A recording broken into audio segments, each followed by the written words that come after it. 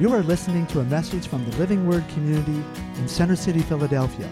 We are followers of Jesus Christ, called to love God and love people, to share Jesus and help people experience true life change that can only come from knowing Him.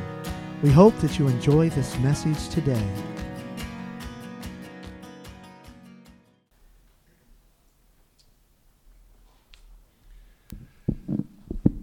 Thank you, Ephraim. Let's just look to the Lord with the word of prayer. Heavenly Father, we are grateful to you for once again giving us the opportunity to be together on a Sunday morning. We're grateful for the privilege to be able to worship you, to be able to lift up our voices and sing your name, sing of your salvation, sing of the good things that you have done for us. Lord, we are grateful for the forgiveness that was purchased for us through your Son, Jesus Christ, through his death. We are grateful for the glorious resurrection and the power and the victory that we have because Jesus Christ is alive and he lives forever, never to die again, because your word clearly declares that he died once and for all, and his one sacrifice, his one death, was sufficient for all sin, for all time. What an awesome thing. What an awesome thing. We're grateful for your word and for the things that you teach us and show us through your word. And Father, we know that you want us to study your word, to read your word, and to apply it to our lives. And as Ephraim just reminded us, we need your Spirit to help us to understand. We need your Spirit to lead and guide us. We need your Spirit to direct us. And so we pray right now that your Spirit would be present, that he would be speaking to us, that he would be showing us, that he would be bringing light to us as we look at your word together. Father, we want everything that we do ultimately to be pleasing to you. We want your name to be glorified. We want your name to be lifted up. We want you to receive all that you are so worthy and so deserving of. And so we pray that in this time together, these are the things that we will see happen. And we ask all this, we pray all this, in the name of Jesus Christ our Lord. Amen. Amen. Amen. Well, it's good to see you folks here this morning. As always, it's good to be together. It's a blessing to be able to be together, to worship the Lord together, and now to hear the scriptures together. For those of you who were here last week or heard the message last week, Dan gave us an excellent introduction into the book of Jeremiah, into the prophet Jeremiah. Very grateful for that encouraging word, and really emphasized on the fact that God is our Father, that we turn to him as a Father, and what a blessing it is to be able to do that. This morning we are actually going to just take a pause from looking at Jeremiah. We will continue to encourage you all to be reading Jeremiah on your own. That schedule continues. We have copies of that schedule in the back, so if you have been reading Jeremiah, it's a chapter a day. We encourage you to keep doing that. If you have not, we certainly invite you to jump in. Today is Jeremiah chapter 14. You can try to catch up and read 14 chapters if you want to, but if not, that's totally fine. But we encourage you to be reading along with us. But this morning, what we're going to do is we're going to talk about spiritual gifts. We are going to talk about spiritual gifts. This was a topic that came up in our leaders meeting a couple of weeks ago. We felt there was a lot of really excellent encouragement, excellent reminders that were given in that leaders meeting. And so when we as the elders after that leaders meeting kind of talked and prayed and processed some of what was shared, we thought it would be of great benefit to take at least one Sunday, maybe more, we'll see how today goes, just to sort of remind ourselves, what does the Scripture say about the gifts of the Spirit? Now, this is, of course, a huge topic. Even as I was just looking at a couple of chapters this past week, there's far more in just those two chapters than possibly going to be able to cover in our time together this morning. And those are just two chapters. That doesn't even go into all the other places where the gifts of the Spirit are either put on display just by narrative, such as in the book of Acts, or where they are talked about in other places of Scripture. But what we are going to do this morning is we're going to look a little bit at 1 Corinthians chapter 12, and we're going to look a little bit at 1 Corinthians chapter 14. And of course, many of you are aware that there is a chapter 13 that stands right in the middle of 1 Corinthians 12 and 1 Corinthians 14.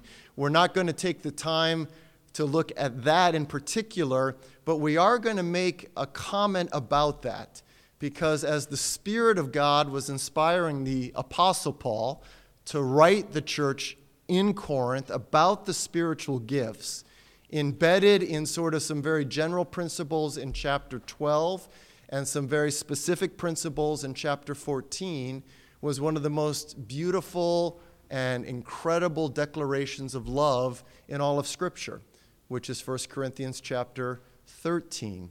And so, of course, it's not at all a coincidence, or it's not that Paul kind of got confused and said, wait a second, am I talking about the gifts or am I talking about love? Incredibly intentional. And so it's impossible, I think, to talk about the gifts of the Spirit without talking about love, because love is absolutely the foundation of the gifts of the Spirit. And that's what the Apostle Paul says. At the end of chapter 12, he says, I'm going to show you a still greater way, and that is the way of love.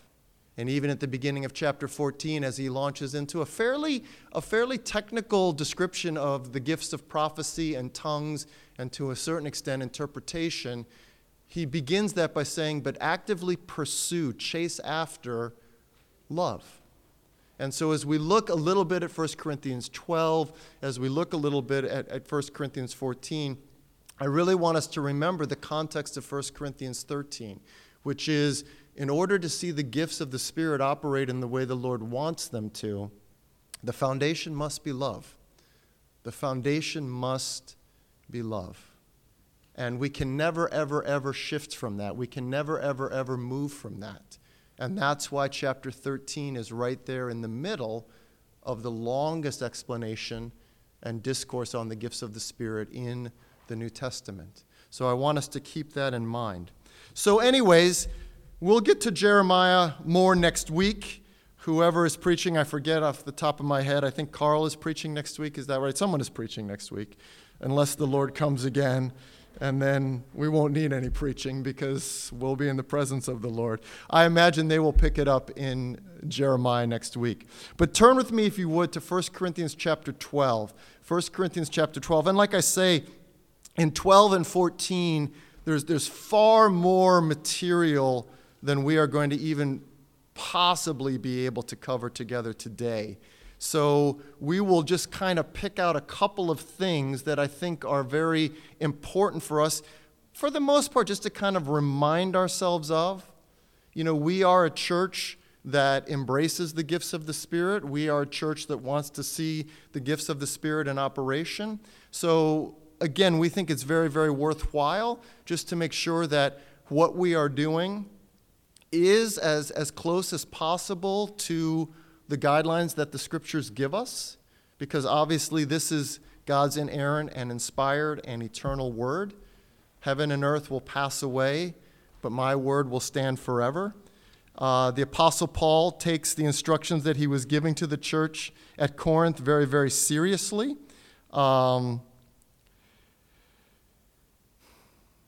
I can't remember now exactly where it is, but he said, look, what I have written you, this is at the end of chapter 14. This is chapter 14, verse 37. He says, if anybody thinks he is a prophet or spiritually gifted, let him acknowledge that what I am writing to you is the Lord's command. Verse 38 of 1 Corinthians 14. If he ignores that, he himself will be ignored. And so again, we want to see the gifts of the Spirit in operation. We want to see the gifts of the Spirit present in our midst. But those words that Paul uses to conclude sort of his section on it, what I'm writing you is the Lord's command. And if you think you're spiritual, and if you think you're a prophet, you better understand that this is the Lord's command.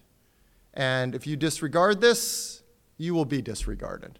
That I had never really seen that before. Years ago, of course, I'd studied 12 and 14, and it's amazing. The Word of God is so deep. The Word of God is so instructional, so powerful. I'd never really focused on verses 37 and 38 before, but when I read that, I was like, wow. Not that Scripture isn't serious. Of course it is, as Ephraim just reminded us. But Paul was like saying, look, what I have just written you is how the Lord expects the gifts of the Spirit to work in his church. And so you better take seriously the instructions that I just wrote you. It gave me a little pause. It gave me a little pause because, of course, as one of the elders here, I'm one of the human shepherds that ultimately are responsible for you and ultimately are responsible for how the gifts are in operation here. And that's not something that I don't think any of us as elders take lightly, but that was just kind of one of those reminders like, wow. So Lord, help us really to take to heart the instructions that you are giving us. Help us really to do everything that we can to walk these things out in a way that you want us to, because this is your command. And I don't want to be disregarded because I'm disregarding what you say to us in your word. But anyways, let's step it back a couple chapters. 1 Corinthians chapter 12. 1 Corinthians chapter 12. Let's initially read verses 4 to 11. 1 Corinthians chapter 12, verses 4 to 11.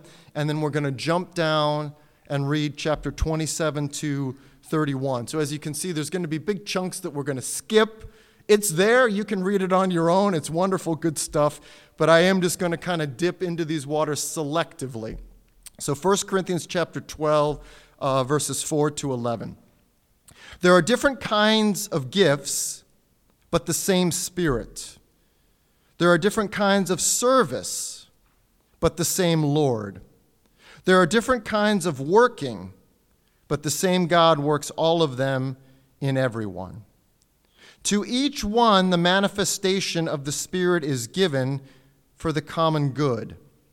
To one there is given through the Spirit the word of wisdom, to another the word of knowledge by means of the same Spirit, to another faith by the same Spirit, to another gifts of healing by that one Spirit, to another miraculous powers, to another prophecy, to another distinguishing between spirits, to another speaking in different kinds of tongues, and to still another the interpretation of tongues.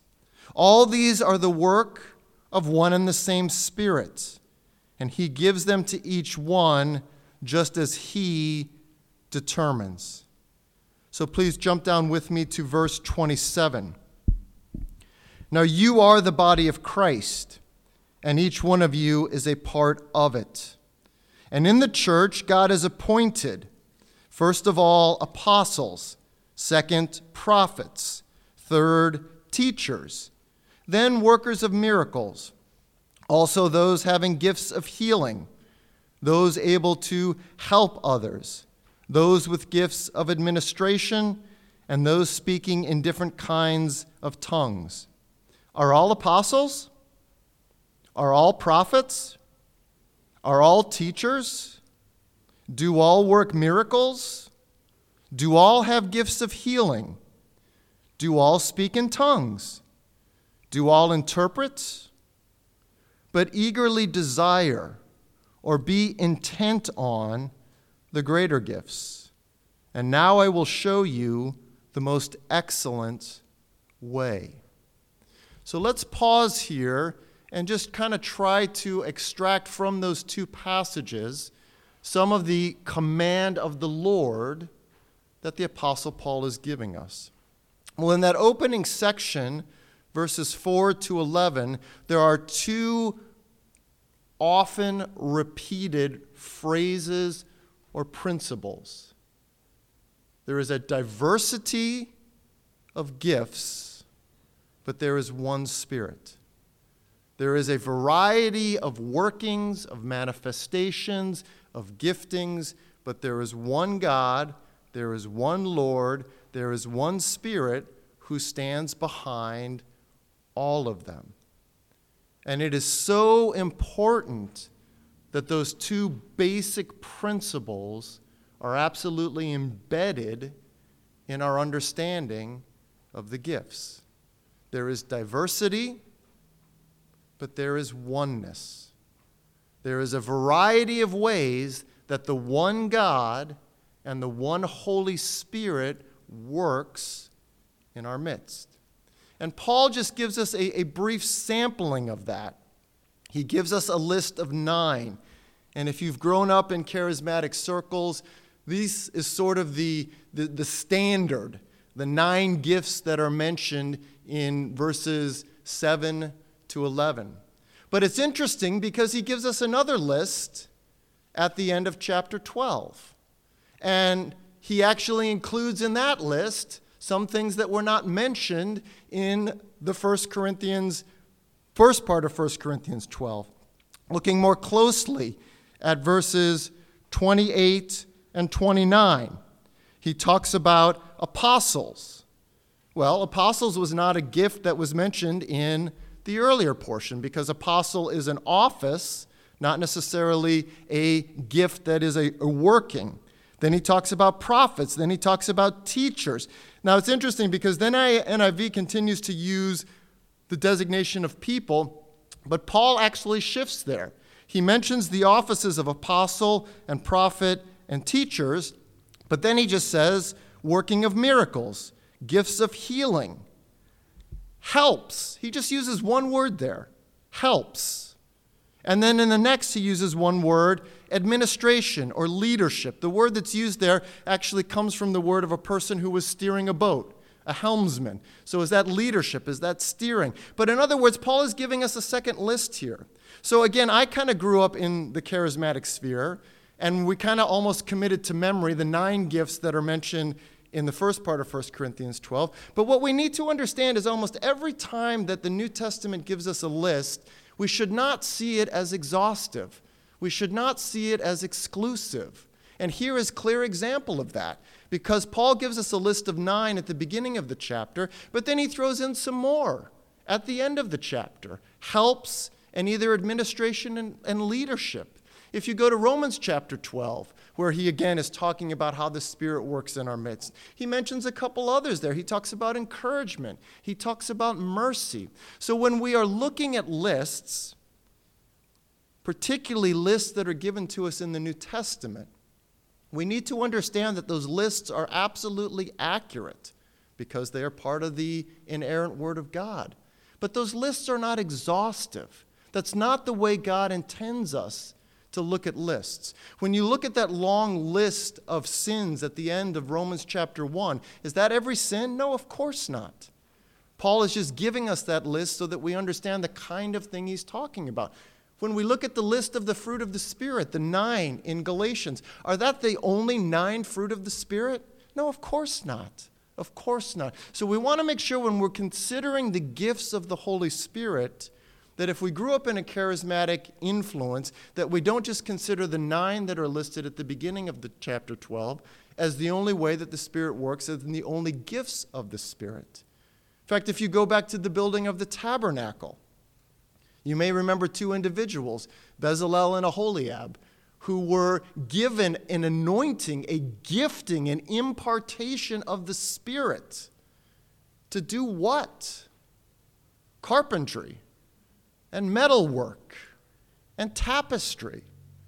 That was the work of the Holy Spirit. It says they were given a unique anointing of the Holy Spirit to work with wood and stone and metal and fabric. That was no less the work of the Spirit than the words that Jeremiah uttered that we are reading together today. So there's something that we need to understand, that the Spirit works in many and varied different ways. And sometimes if you've grown up in a charismatic church or if you've grown up in a Pentecostal church, you may kind of think of the gifts of the Spirit as things like tongues or prophecy or healing. And absolutely, those are gifts of the Spirit. But so is administration, balancing the books, coming up with a budget that honors the Lord, leadership, helping. I mean, how broad a category is helping, showing mercy, comforting. These are no less gifts and workings and manifestations of the Spirit.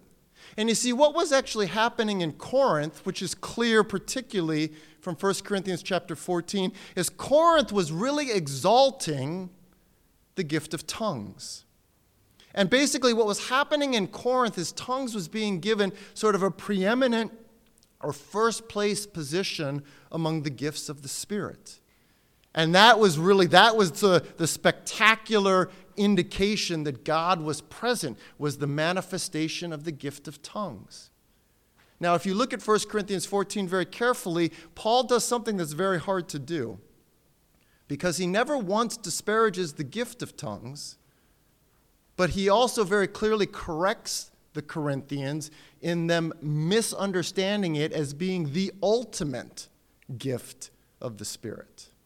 In fact, there's a couple places where he actually calls it a lesser gift.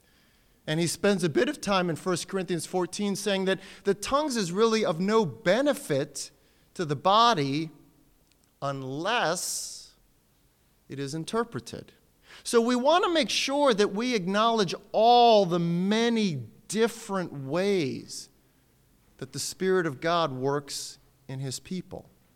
And we want to look at the samplings that these New Testament lists give us and take them seriously.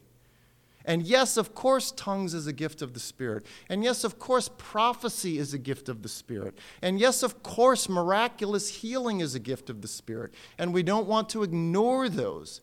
There are certain branches of the church that have de-emphasized those, even ignored those, to the point of saying no longer is the Spirit of God working that way in the church today. We don't want to do that. But we don't want to also fall into that, I believe, sort of charismatic pitfall of saying tongues and prophecy and healing, those are the only gifts of the Spirit that we recognize. Those are the only gifts of the Spirit that are the wow sort of gifts, and that's what we put more emphasis on than anything else, because that's not at all what Scripture says. You can be powerfully under the anointing of the Lord when you help somebody, when you show mercy to somebody, when you are an administrator.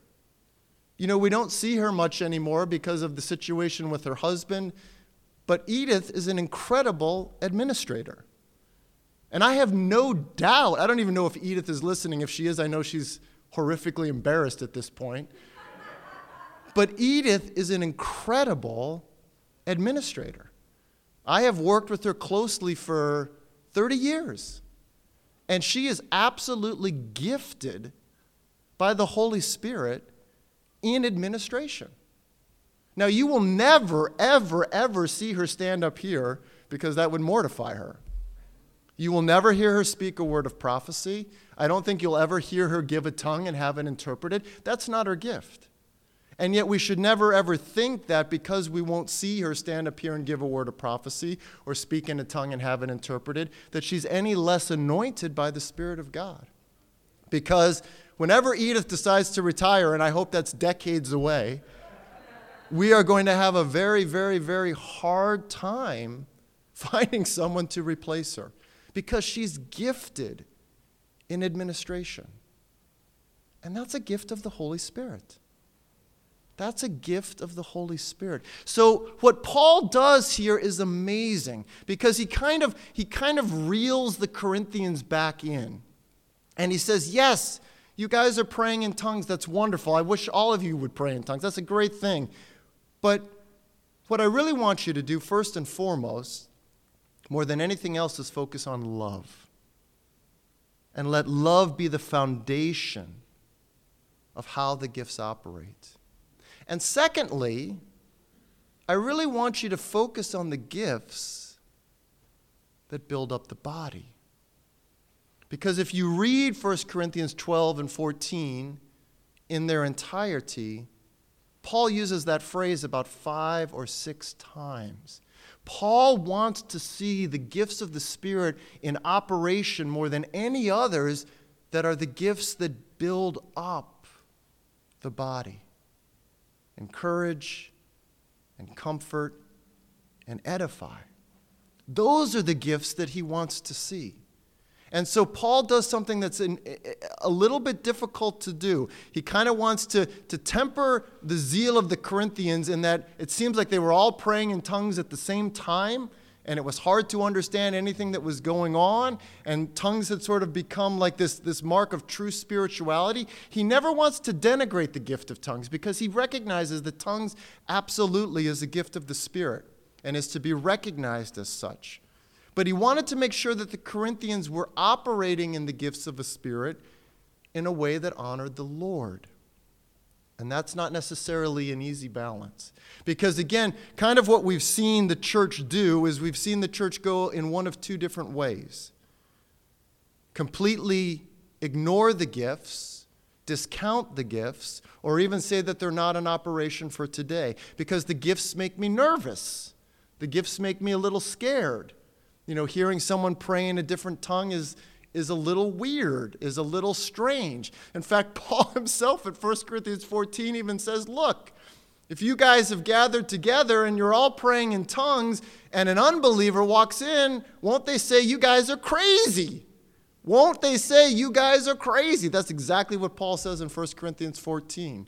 And so there are genuine streams of Christianity that have said, you know what?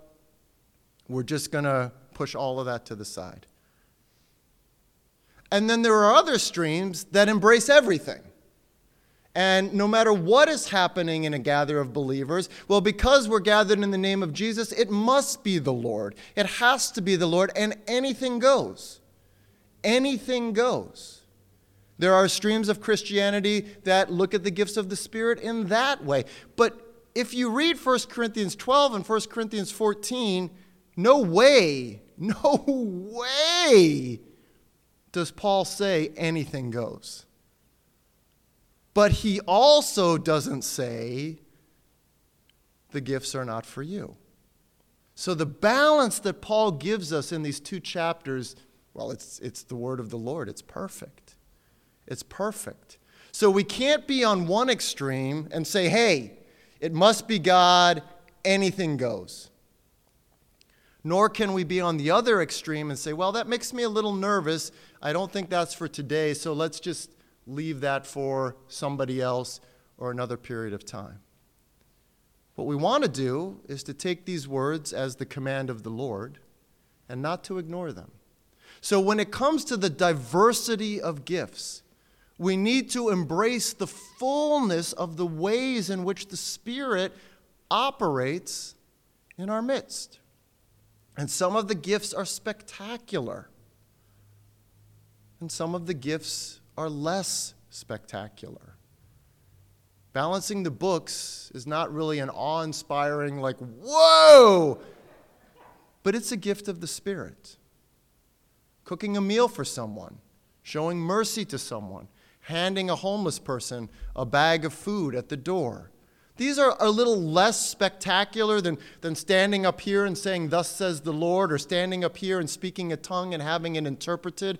These gifts are a little less spectacular than that, but they are no less an operation of the Holy Spirit. And they should be recognized as such. They should be recognized as such. Because one of the real dangers when you start diving into the gifts of the Spirit is there becomes a lot of comparison, there becomes a lot of competition, there becomes a lot of judgment and evaluation. And the portion of 1 Corinthians chapter 12 that we missed, that we skipped, talks about the body of Christ. And it talks about how there's many, many different members in the body of Christ. There's some members that feel kind of useless. There's some members that feel kind of useless. And Paul says, no, every member is absolutely vital. There's some members that are a little full of themselves. And there's some members that say, well, I'm way more important than other members. And Paul says, no, absolutely not. You are no more important than any other member. So he uses this incredible illustration of eyes and ears and hands and feet and says, look, every member of the body is necessary. So if your problem is, when you consider the gifts of the Spirit, you say, well, my gifts are not very spectacular, or I'm not even sure I have any gifts, then you need to remember that you are just as vital a member of the body of Christ as anyone else. If your gifts are a little bit more on the spectacular side, a little bit more on the obvious side, you may start to get puffed up and say, wow, I'm pretty important, and wow, look at the gift that I have. Well, remember, every member of the body is just as essential as you are. And don't get puffed up with pride. You see, again, the enemy gets us. We either get puffed up with pride, thinking more of ourselves than we should, or we get really, really down and think that we don't play a significant role. And the Apostle Paul says, no. Every member of the body is equally necessary. Every gift of the Spirit is equally necessary. And so we need to make sure that we hold that in balance. So as you are operating in your gift, try to avoid the temptation of your comparing yourself to somebody else. Well, I can't play the guitar the way that Carl does, or I can't be an encourager the way Dan is, or whatever we may think. Don't compare yourself to somebody else unless it is to inspire you to walk in a more godly way. Be content with the gifts that God has given you. Be content with the gifts that God has given you, and do everything you can to operate in those. Here's something else that's so important. Looking again at 1 Corinthians chapter 12, verse 7. It says, now to each one, the manifestation of the Spirit is given. So there's not one of you here, whether you're sitting in the sanctuary or whether you are on Zoom, there's not one of you here that has not been given a spiritual gift. To each one, a manifestation of the Spirit is given. To each one, a manifestation of the Spirit is given. Nobody's left out. Nobody is left out. Every single one of you has been given a manifestation of the Spirit. This is the command of the Lord. So whatever your gift is, you need to be grateful to the Lord for it, and you need to do everything that you can to walk in it. Because why have you been given a manifestation of the Spirit? Well, it's the last part of verse 7. For the common good. For the common good. For building up, for encouraging, for comforting. Those words that Paul uses repeatedly in this section of Scripture. God has given each one of you a manifestation of His Spirit.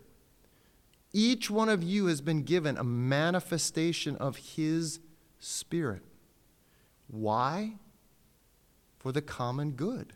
For the good of the body, to bless and encourage and strengthen and build up the body. That's why God has done it. That's why God has done it. So when you look at yourself, honestly ask the Lord, Lord, what gifts have you given me? Some of you are very aware of that, and that's a wonderful thing. Others of you may be a little less aware of that, and that's okay. But absolutely know unequivocally, each one of you has been given a manifestation of the Spirit. And it has been given to you for the common good of the body. So Enoch, whatever he's given you, it's for the blessing of Tim, sitting right behind you. And Tim, whatever he has given you, it is for the common good of Liz, who's sitting behind you. This is the way we need to think. When we come together, this is the way we need to think. We need to think, wow, God has given me something. God has given me a manifestation of the Spirit. And it is for the benefit, it is for the common good of those that are part of the fellowship that I find myself in. And again, this has nothing to do with age. This has nothing to do with maturity. This has nothing to do with theological training. Paul doesn't list any of those as criteria. So Josh Runkle, you're the youngest one that I see in our midst. God has given you a manifestation of the Spirit for the benefit of those sitting around you. Not because you're the oldest, or not because you're the most godly in character, or not because of any of that. It's because you're a member of the body. And I don't know who the oldest is. I'm not going to call out the oldest, whoever that might be. But God has given you a manifestation of the Spirit. And that is for the common benefit. This is the way we need to think. And the reason why I'm calling people out by name is because when we look at the Apostle Paul talking about the gifts of the Spirit, it really reminds us that we are a body. We know each other. We share life together. We don't just come together for a couple hours on Sunday, or at least it shouldn't be that. It should really be that we know each other, that we love each other, that we're there for each other. And one of the most beautiful ways that that happens is through the gifts of the Spirit. It's through the gifts of the Spirit, because we look to the Lord and say, wow, Lord, you've given me something. But it's not just for me. You've given me something so that I can be of benefit, that I can encourage and strengthen and edify my sisters and brothers in Christ. That's how we need to think. Now, you heard me say this in November. I'm going to say it again.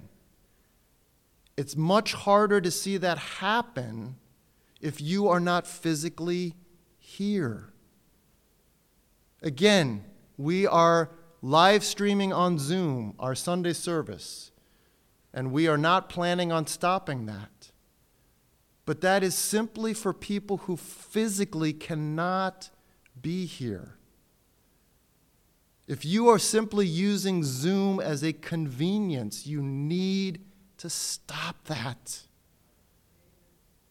You have to stop that. We are not live streaming our Sunday service to make it easier for you to fellowship with us. We are continuing to live stream our Sunday service because we have some people who simply physically cannot be here. You know, we really kind of take showing up on Sundays, some of us, as, well, you know, I'll get there if I can. But that's so far removed from the New Testament vision of a gathering of believers. It's so far removed from a New Testament perspective on a gathering believers. I'm going to actually say something that's a little hard. If you are not here on a Sunday, and you can be, you are actually just being selfish. You're just being selfish. If you can be here physically, and you are choosing not to be because you just don't feel like it, or you don't want to, or you're feeling lazy, you are simply being selfish. Because God has given you a manifestation of the Spirit. And that manifestation of the Spirit is for the common good. It is for the common good. So when you choose not to be here, and I'm not talking about legitimate reasons. We all get sick. We all travel. We all have extenuating circumstances. But if you are consistently not here, and someone were to ask you, hey, do you have a church? Yeah, I do. What is your church? Living Word. Do they ever see you there? Now, I realize people on Zoom, you may be really mad at me. Well, you're on Zoom. You can't do much. I'm not saying this because I want to make people on Zoom feel good. I'm saying this because I'm absolutely convinced this is the expectation of the Lord. We are not live streaming our service on Zoom to make it convenient for lazy American Christians. We are live streaming our service on Zoom because there are some of us who physically cannot be here. But if you can be here, and you are choosing not to be here, of course you're hurting yourself, but you're hurting the body of Christ.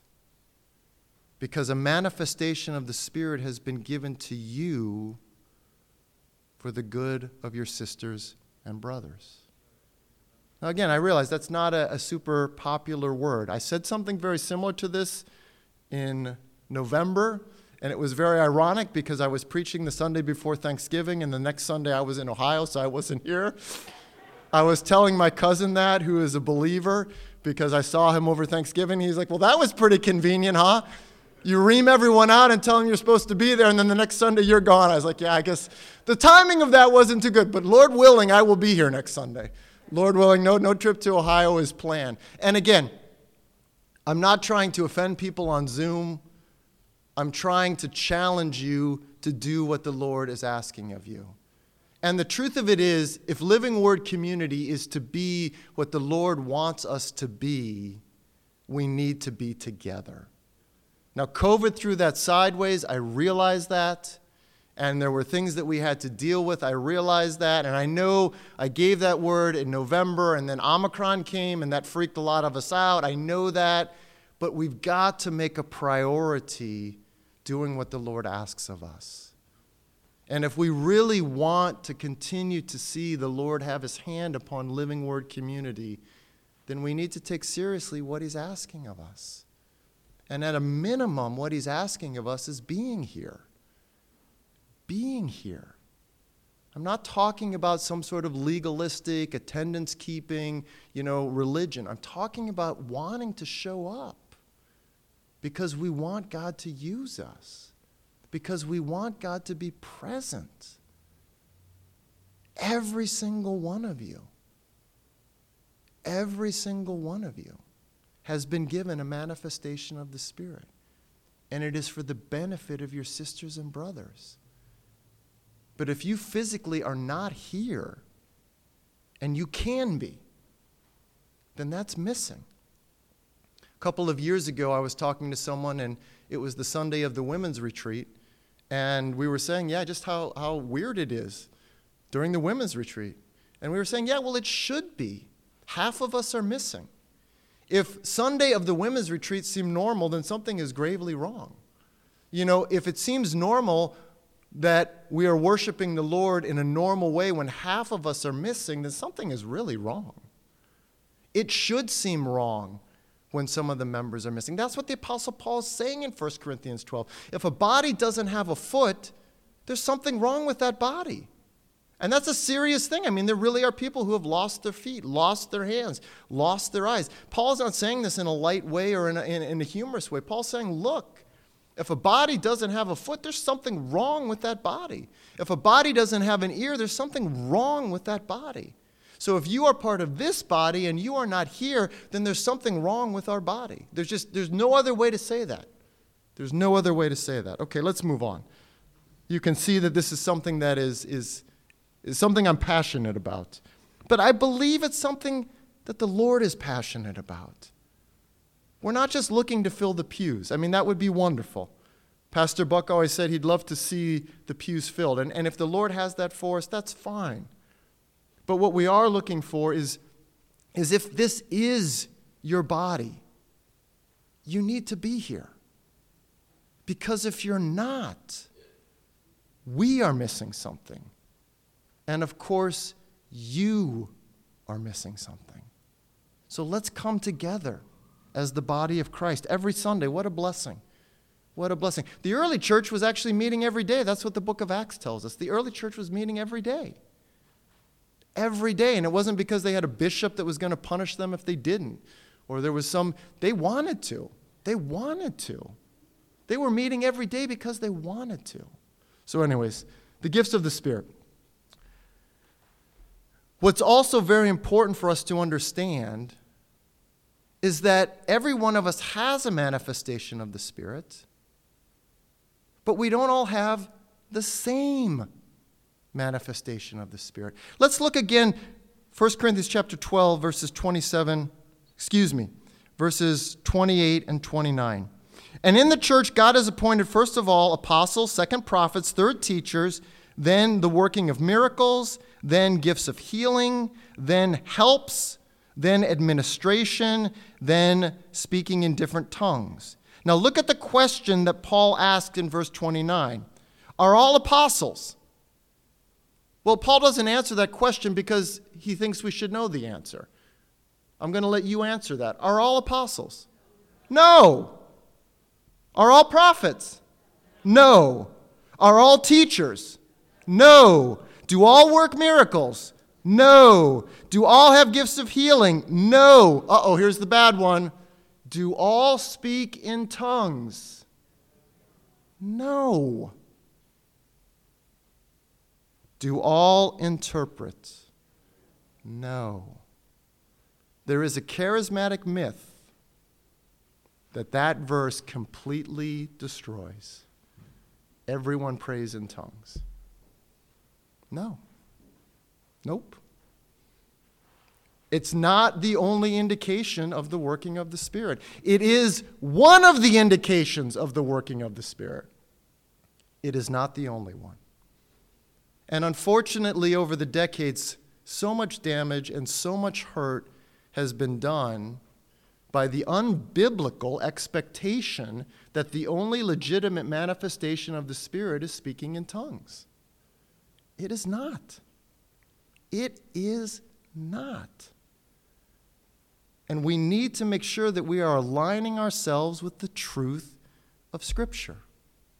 Now later in 1 Corinthians chapter 14, the Apostle Paul says, I want all of you to pray in tongues. That was his desire. But even more so, I want all of you to prophesy.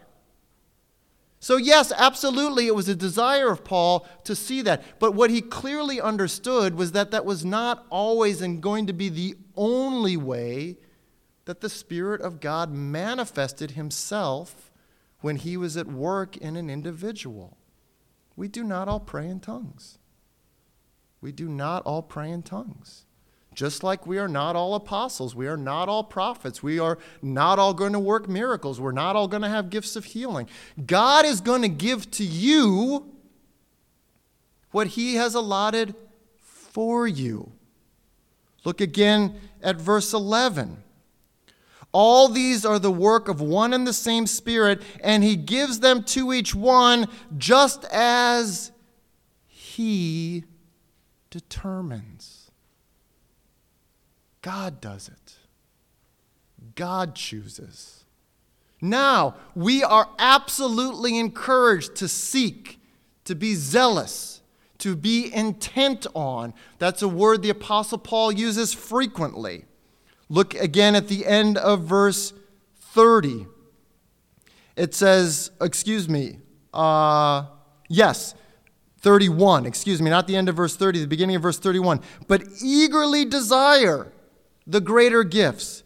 Chapter 14, verse 1. Follow the way of love and eagerly desire or be intent on the spiritual gifts. So absolutely, God wants us to be thinking about, praying about, desiring to see the gifts of the Spirit in operation not only in our body, but in us individually. So you should be seeking the Lord, intent on, asking the Lord, pursuing the Lord for the gifts of the Spirit. If you are not, then we are corrected. We are rebuked, which is one of the things the Word of God does. It rebukes us.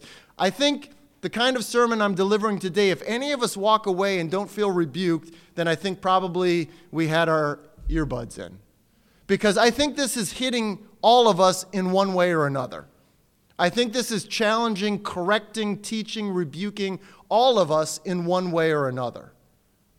If it's not, then I don't know. Maybe you're not hearing my sermon. Because as I was looking at this, I was being challenged and corrected and rebuked.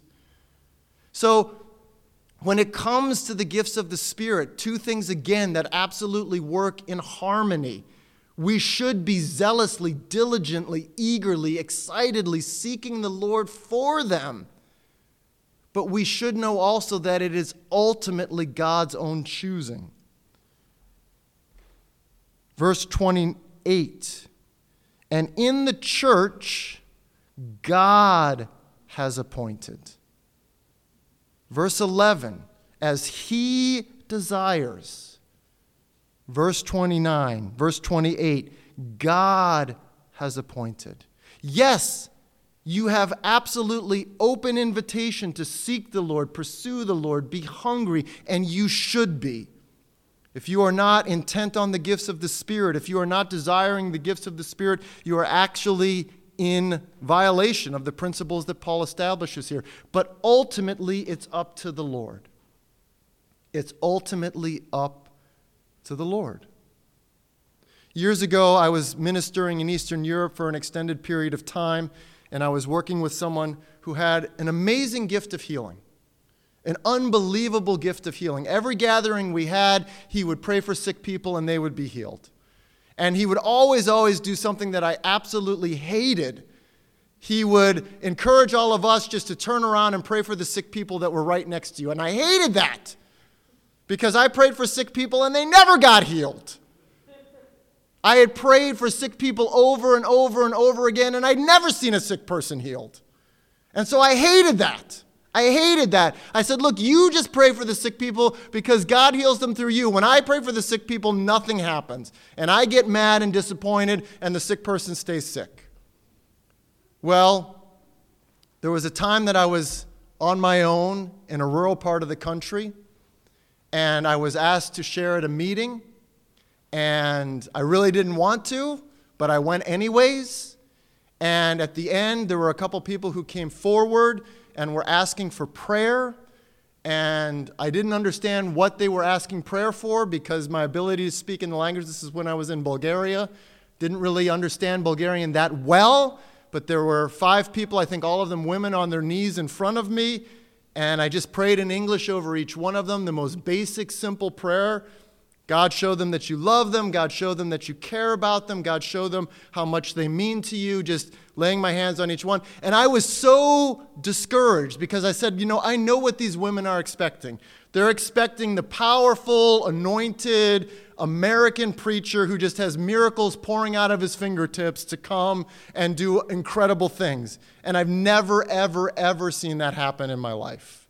So I was about as sinfully attitude as I could be. Well, as I'm praying and finishing up, one of these women starts standing up and screaming at the top of her lungs, praise the Lord, of course in Bulgarian, praise the Lord, praise the Lord, praise the Lord. I mean, she is hysterical. No idea what's going on. And then I see one of the most bizarre things that I've ever seen at a Christian meeting. My Bulgarian mother, the host family that I was staying with, calls her over, starts talking to her, and my Bulgarian mother takes her hand and puts it down the front of this woman's shirt, right on her breast. And I'm like, Lord, I have no idea what's going on here. I have never seen this before. And what my Bulgarian mother told me is this woman had breast cancer.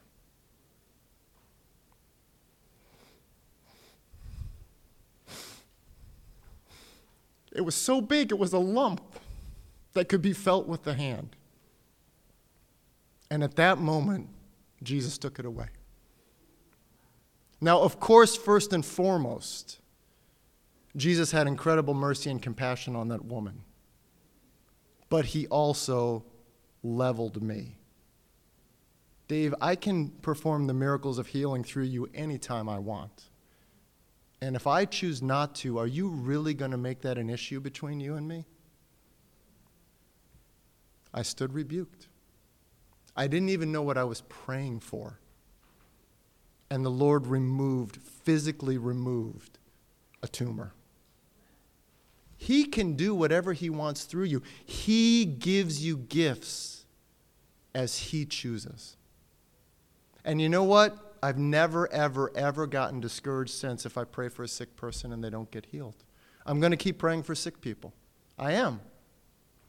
But if I never see another one healed, that's okay. Because the Lord gives gifts as he chooses. I know there are people who have the gift of healing. I know there are people who regularly pray for sick people and they see sick people healed. Praise God. But if that's not the gift he's given you, that's okay. Now, can you ask the Lord for the gift of healing? Of course you can. That's what Paul is saying. Ask the Lord. Ask the Lord. Of course he can. But your Father may say, no, that's not what I have for you. You see, and what eventually I began to realize with me is what my Father was saying is, Dave, I don't have healings for you. That's not how I want you to be of benefit to the body. I've given you a much less spectacular ministry, the ministry of teaching. And as I became more mature in the Lord and I started to grow in the Lord, I realized, wow, my gift is to study and sit and study and try to prepare messages that are going to be of benefit to the body. I'd love to be that guy that says, hey, come on up and you'll leave your crutches here and your blind eyes will be open. I mean, isn't that a spectacular ministry? That's an amazing ministry. And praise God for the people who genuinely are used by the Lord in that way. Some of them, of course, are hucksters. But praise God. But very early on, the Lord told me, that's not what I have for you. Okay. You're my dad. You know best. If that's not the ministry you have for me, help me to be faithful with what you have given me. That's what we want. God has given to each one of you a manifestation of the Spirit. God has given each one of you a measure of talents. And when you stand before the Lord, He's not going to say, hey, Jeff, what did you do with the gifts I gave Ephraim? He's not going to say, hey, Alexi, what did you do with the gifts that I gave Aurea? He's not. He's not going to ask you, what did you do with the gifts that I gave somebody else? He's going to ask you, hey, Camille, what did you do with the gifts that I gave you? Dee Dee, what did you do with the impartation of the Spirit that I gave you? As we see the Spirit of God working in our sisters and brothers, we should be grateful. We should be excited. We should praise the Lord for that. But we shouldn't, in a jealous way, covet that. Or in a sinful way, think of ourselves less because the Lord doesn't use us in that way. Or think of ourselves more because the Lord uses us in a certain way.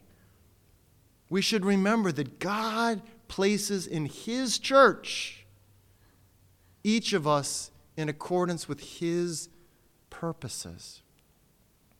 God gives to each one of us a manifestation of the Spirit. And it's different. Praise God. It's different. The body works not because everyone's a foot, not because everyone's an ear. The body works because the foot is being a foot. The foot doesn't try to smell. The ear doesn't try to see. The tongue doesn't try to touch. Well, if you're a little kid, you touch with your tongue. Bad example. But the body works when each member of the body is doing what the Lord called it to do. That's when the body works properly. That's the gifts of the Holy Spirit. That's what the Lord is asking of us. God gives perfectly. Yes, diligently seek Him. Absolutely. If you want the gift of prophecy, ask Him. If you want to pray in tongues, ask Him. If you want to see miracles of healing, ask Him. There's nothing wrong with asking. And in fact, He wants you to ask. He wants you to seek. He wants you to be diligent. But if He says that's not for you, then be okay with that. And say, okay, Lord, what do you have for me? Because not one of us is left out. It's Christmas and everyone gets a gift. It's Christmas and everyone gets a gift. That's the great thing. And the body of Christ works when the gifts work together. Okay? I see, wow, already been an hour. There's more stuff that I want to get to. I don't know if we should do it next week. Are you guys okay? I don't mind going longer if you guys are okay going a little longer. Are you guys ready to go? I know we got little kids downstairs. Bethy, should we just cut things short because we got kids downstairs? All right, we'll go a little bit longer. You guys okay a little bit longer? See, the nice thing is when you're overseas, you just go as long as you want. Nobody cares. You know, we're here more kind of like the clock and, the clock. And I don't want to bore you guys, and I don't want to talk endlessly as you know I can. But there is a bit more that I want us to get to. So let's look 1 Corinthians 14. Let's look at verses 1 to 5. And then again, like we did in chapter 12, we're going to jump to the end. Remember, love. foundation of it all. We're skipping chapter 13, but if the gifts are not operating in love, they are useless. That's what the Apostle Paul says. If the gifts of the Spirit are not operating in love, they are worthless. They must operate in love. Now, 1 Corinthians 14, 1-5. Follow the way of love and eagerly desire spiritual gifts, especially the gift of prophecy. For everyone who speaks in a tongue does not speak to men but to God. Indeed, no one understands him. He utters mysteries with the Spirit. But everyone who prophesies speaks to men for their strengthening, encouragement, and comfort. He who speaks in a tongue edifies himself, but he who prophesies edifies the church. I would like every one of you to speak in tongues, but I would rather have you prophesy. He who prophesies is greater than the one who speaks in tongues, unless he interprets, so that the church may be edified. Okay, so here is where Paul is beginning to do a deeper dive into tongues and prophecy. Both of them are gifts of the Spirit. Not everyone prays in tongues. Not everyone prophesies. We've seen that clearly from the end of 1 Corinthians chapter 12. But Paul is desiring to see the gifts of the Spirit in operation. He wants to see those gifts being used when the people of God come together. But here are some of the ground rules he lays. He says, look, if you speak in a tongue, nobody understands what you're saying. Okay?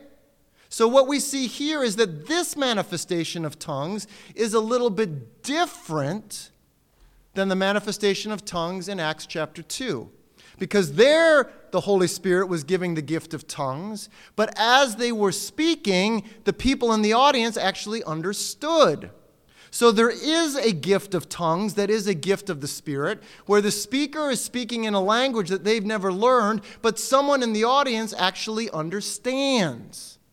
So it's if I started to speak in perfect Swahili, and there was someone here who understood Swahili. Now, I don't know Swahili. I've never studied Swahili. But the Spirit of God could certainly give me the ability to do that. That's one of the manifestations of the gifts of tongues, is to be able to speak in a language you've never learned, but the listener understands. That's not the kind of tongues that Paul is talking about here. Because he says here, if you speak in the tongues, nobody understands what you're saying. You're speaking mysteries. Now, he doesn't denigrate that. Remember, there are some who are skeptical about tongues who say, well, when you're speaking in tongues, you're just babbling or it's just gibberish. No, Paul says absolutely not. You are speaking something legitimately, but it's a mystery. So this is a language that nobody understands. And that's why he says, look, that's of no benefit to anyone. If I stand up here and start speaking in a tongue right now, that will be of no benefit to you. Why? Paul says, because you don't understand it. You don't understand it. He says that person is not edifying the body. That person is edifying themselves. And he says that's fine. That's fine. Later, what he's going to say, though, is if that tongue is manifesting itself and there is no interpreter, that person should be silent and simply speak to themselves and God, because it's of no benefit to the body. I speak in tongues. I started speaking in tongues when I was 17. I pray in tongues almost every day. As far as I know, no one has ever heard me speak in tongues. Why? Because I've never had the sense that my tongue is ever going to be interpreted. It's not for you. Now, there may come a point where God makes it clear to me that my tongue is for you. And then what he will do is he will raise up someone to interpret it for you. But if I'm never convinced of that, you will never hear me speak in tongues. It's for me and God. That's what 1 Corinthians 14 says. And so what he is saying is, I would much rather have you prophesy. I would much rather have you prophesy. Why? Because when you prophesy, the church understands you. And that's a far greater benefit.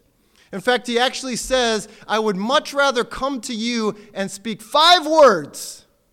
I am the Apostle Paul. There's 5. He says, I would much rather come to you and speak 5 words than 10,000 in a tongue. And he said, actually, I speak in tongues more than all of you, and I'm glad I do. That's what he says. But you're never going to hear him speak in a tongue because it's of no benefit to them, because they won't understand. They're uttering a mystery. So if you have the gifts of tongues, thank the Lord for it. That's a wonderful gift. But unless it is going to be interpreted, that is for you and God. That's what he says. But in verse 5, he gives that big exception.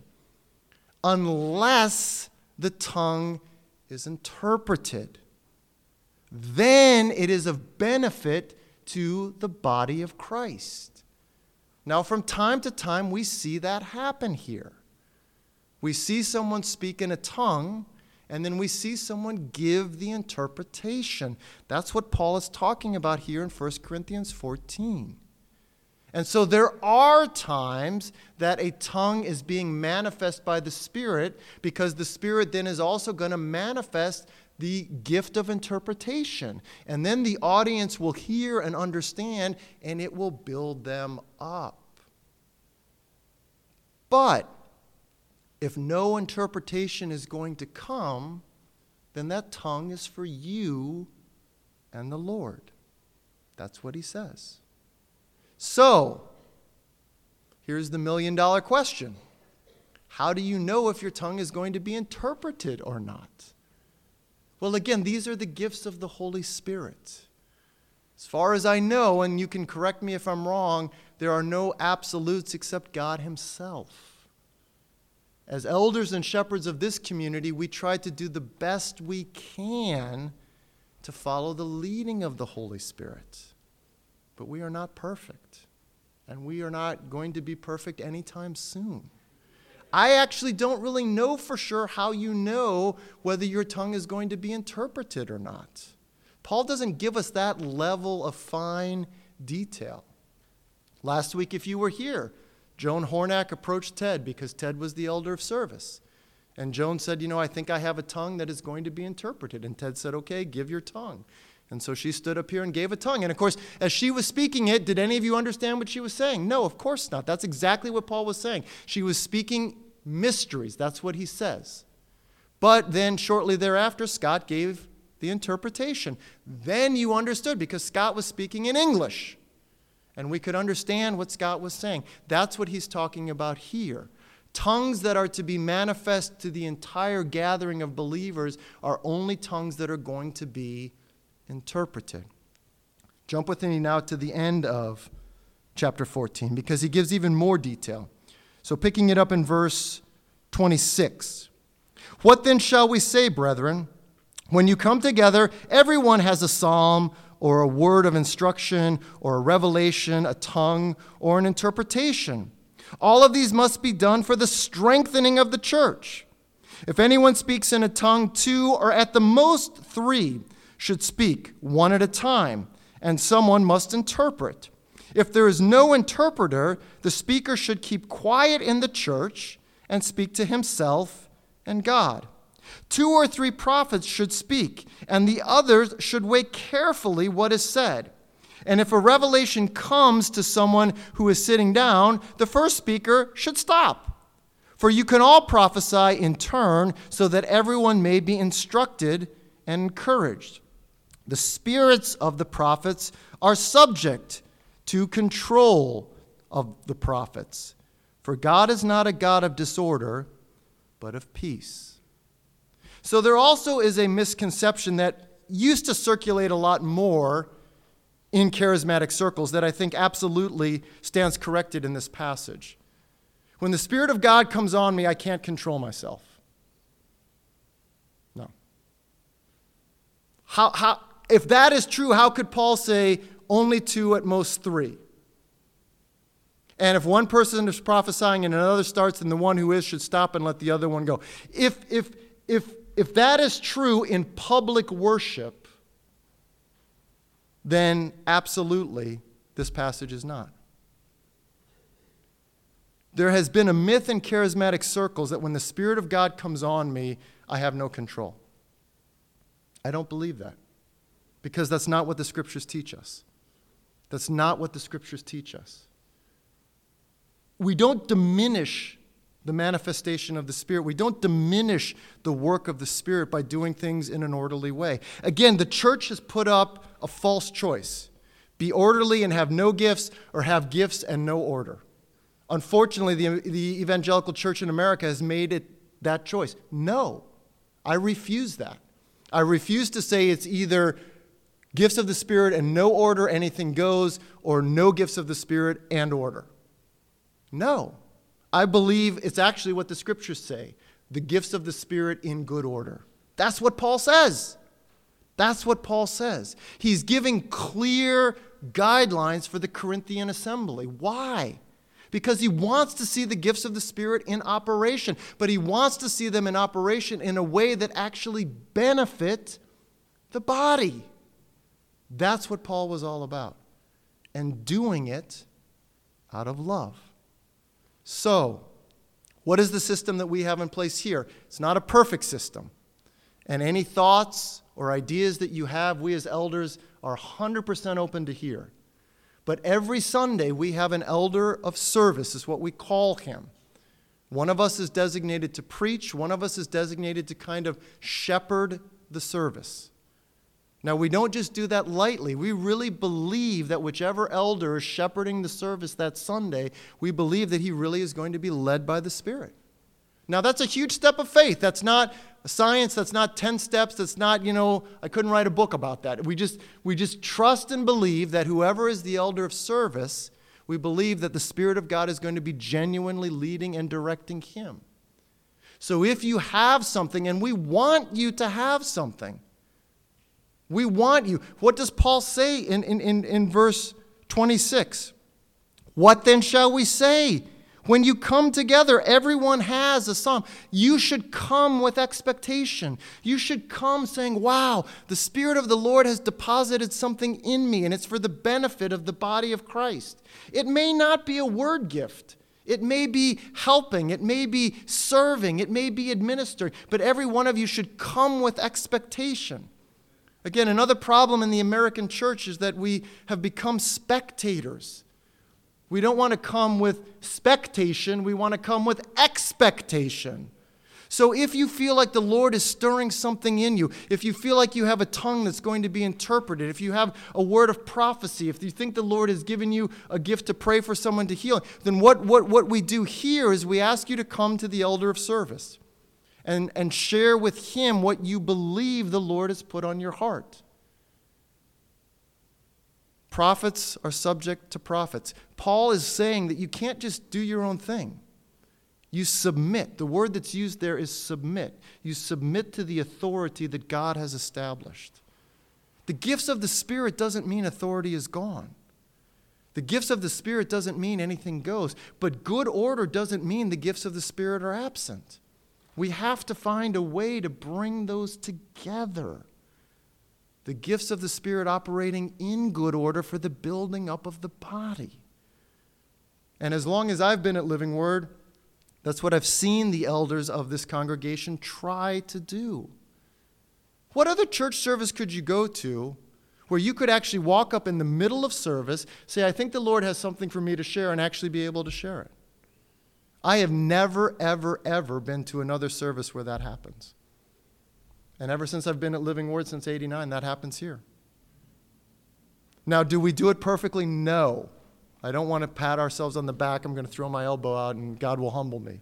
But that's what we're striving for. We're striving for. So if you feel like you have a tongue that's going to be interpreted, or have a word of prophecy, or have a gift of healing, or have something like that, come and talk to the elder of service and say, look, this is what I think the Lord is stirring. And submit it to the elder. And he, we are believing, is being led by the Spirit of God. And we'll say either, yeah, I think that fits in with what's happening today, or no, it doesn't. Now again, if we say no, it doesn't, don't get offended. Don't get hurt. Prophets are submitted to prophets. You see, Paul is establishing submission there. Here is a character check, and I know this is going to ruffle some feathers. You know, if you bristle when you hear the word no, you need to check your attitude with the Lord. We've had, unfortunately, in the past, and none of you are here now so I can say this, we've had, unfortunately, in the past, spiritual renegades in our midst. People who thought they were above the authority of the elders. People who thought that they were so gifted of the Spirit, empowered of the Spirit, anointed of the Spirit, they could stand up anytime they wanted and say whatever they wanted. And how dare one of the elders say, that's not the Lord. I've seen that. I've seen that here. If you feel like you are above the authority that the Lord has placed in his local body, you are not being led by the Spirit. Doesn't matter how beautiful your tongue sounds. You are not being led by the Spirit. And unfortunately, in the past, we've had some of those. And I've seen Buck and John and Ted and Steve over the years deal with those situations. So if you come to the elder of service, believe me, we want to hear from you.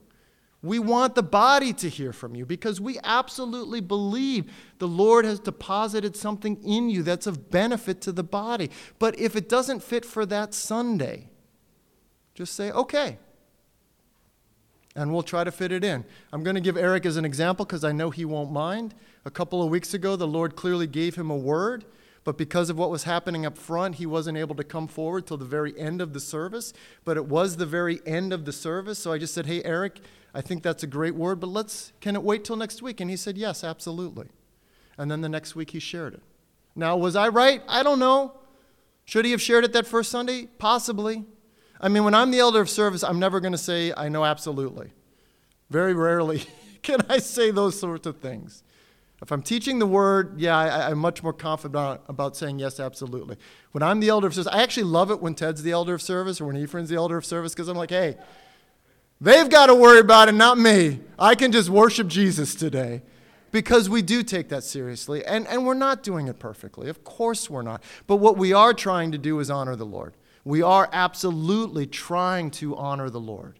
And so, yes, we want you to be moved by the Spirit in our midst. We want you to do what is of benefit to your sisters and brothers around you. But we also want to follow the guidelines that Paul gives. 2 or at most 3. And if it's a tongue, it's to be interpreted and only speaking one at a time. And if it's a word of prophecy, that's submitted to the other prophets. So there is some order to it. And I actually believe that in the government of God, order doesn't extinguish the work of the Spirit. It inflames the work of the Spirit. I absolutely believe that. Submitting to authority doesn't hinder the work of the Spirit. Submitting to authority causes the work of the Spirit to explode. Living Word, that's what we want. That's what we want. We're not there. I know it. I'm one of the elders. I'll be the first to admit it. We're not there. But I want us to get there, as I believe almost every one of you, if not every one of you sitting here, wants us to get there. That's what the Lord has for us. That's what we want. So just so you all know, we want to continue to be a place where the Spirit is free to move. We want to continue to be a place where we are convinced that each one of you has something to offer the body of Christ. Now, that may be a conversation afterwards, a prayer afterwards, or it may be something that's a bit more upfront and public. If you believe the Spirit of the Lord is stirring you that way, then approach the elder of service and say, hey, look, I think I have a tongue that's going to be interpreted. Or, hey, look, I think I have a word of prophecy. Or, hey, look, the Lord showed me this week. What do you think if I share that? Ask the elder of service and then submit. And trust that the Lord is leading the elder of service. And I think as we all continue to really press into that, we will hopefully see even more so the gifts of the Spirit in operation here. Well, there was a little bit more, but now I'm definitely going to close. I appreciate that extra 25 minutes that you gave me. If you nodded off, that's totally fine. It's a lot easier not to fall asleep when you're standing up here than it is when you're sitting there. And I know you all lost an hour of sleep last night. Sorry about that as well. But dive into 1 Corinthians 12 and 14 for yourselves. Because there's so much fruit, there's so much good, there's so much power that is there. You know, yesterday my wife asked, are you going to do an altar call? I said, you know what? I don't think so. Because that's not me. Now, Ephraim's the elder of service. He may do an altar call. And if he does, praise God. But even as I was thinking about that yesterday, I was thinking, okay, Lord, am I going to try to be someone that you haven't called me to be? I'm not an altar call kind of guy. I just am not. I trust that the Lord is at work in you right there. But Ephraim, altar calls just pour out of him because that's who he is. And we see the Lord move powerfully through him in that way. So is he going to call you forward in a second? I don't know. But I trust that the Lord is leading him, and whatever he does will be from the heart of the Lord. But let's pray. Thank you so much for your patience. I know that was long. Heavenly Father, we do want to thank you so much for the gift of your Holy Spirit. I mean, wow, Lord, you have given us the third person of the Trinity. You have poured him out lavishly upon us, overflowing out of us. What a blessing that is. And we thank you for the gifts that he gives us, the vast diversity and beauty and wonder of the many, many different kinds of gifts that he gives us. And I pray, Heavenly Father, that we would readily embrace and recognize and acknowledge each one of them, whether they are quote-unquote spectacular or quote-unquote more ordinary. If they are the work of your Spirit, they are powerful and beautiful and wonderful. And Father God, as a community of believers, we want to continue to see your Spirit at work in our midst. And we want to do things, Lord, in a way that honors you. And so whatever you have for us on any given Sunday, tongues with interpretation or prophecy or gifts of healing or working of miracles or knowledge and wisdom or the other things that are listed or administration or helps or mercy or leadership, God, we want to see those gifts in operation when we gather. And so we just pray, Lord God, that you would help us. That you would help us, Lord, to pursue you, to press into you, to desire the greater gifts. And then to walk in them in a way that genuinely honors you, but then genuinely builds one another up. For the common good, for the common good. What you have given me is to bless my sisters and brothers. And what you have given to each one of them, to each one is given. What you have given to each one of them is to strengthen and encourage and edify their sisters and brothers as well. And Father, that's what we want to see. That's what we want to see when we come together. And so, Jesus, it is in your name, and your name alone, that we pray these things. Amen.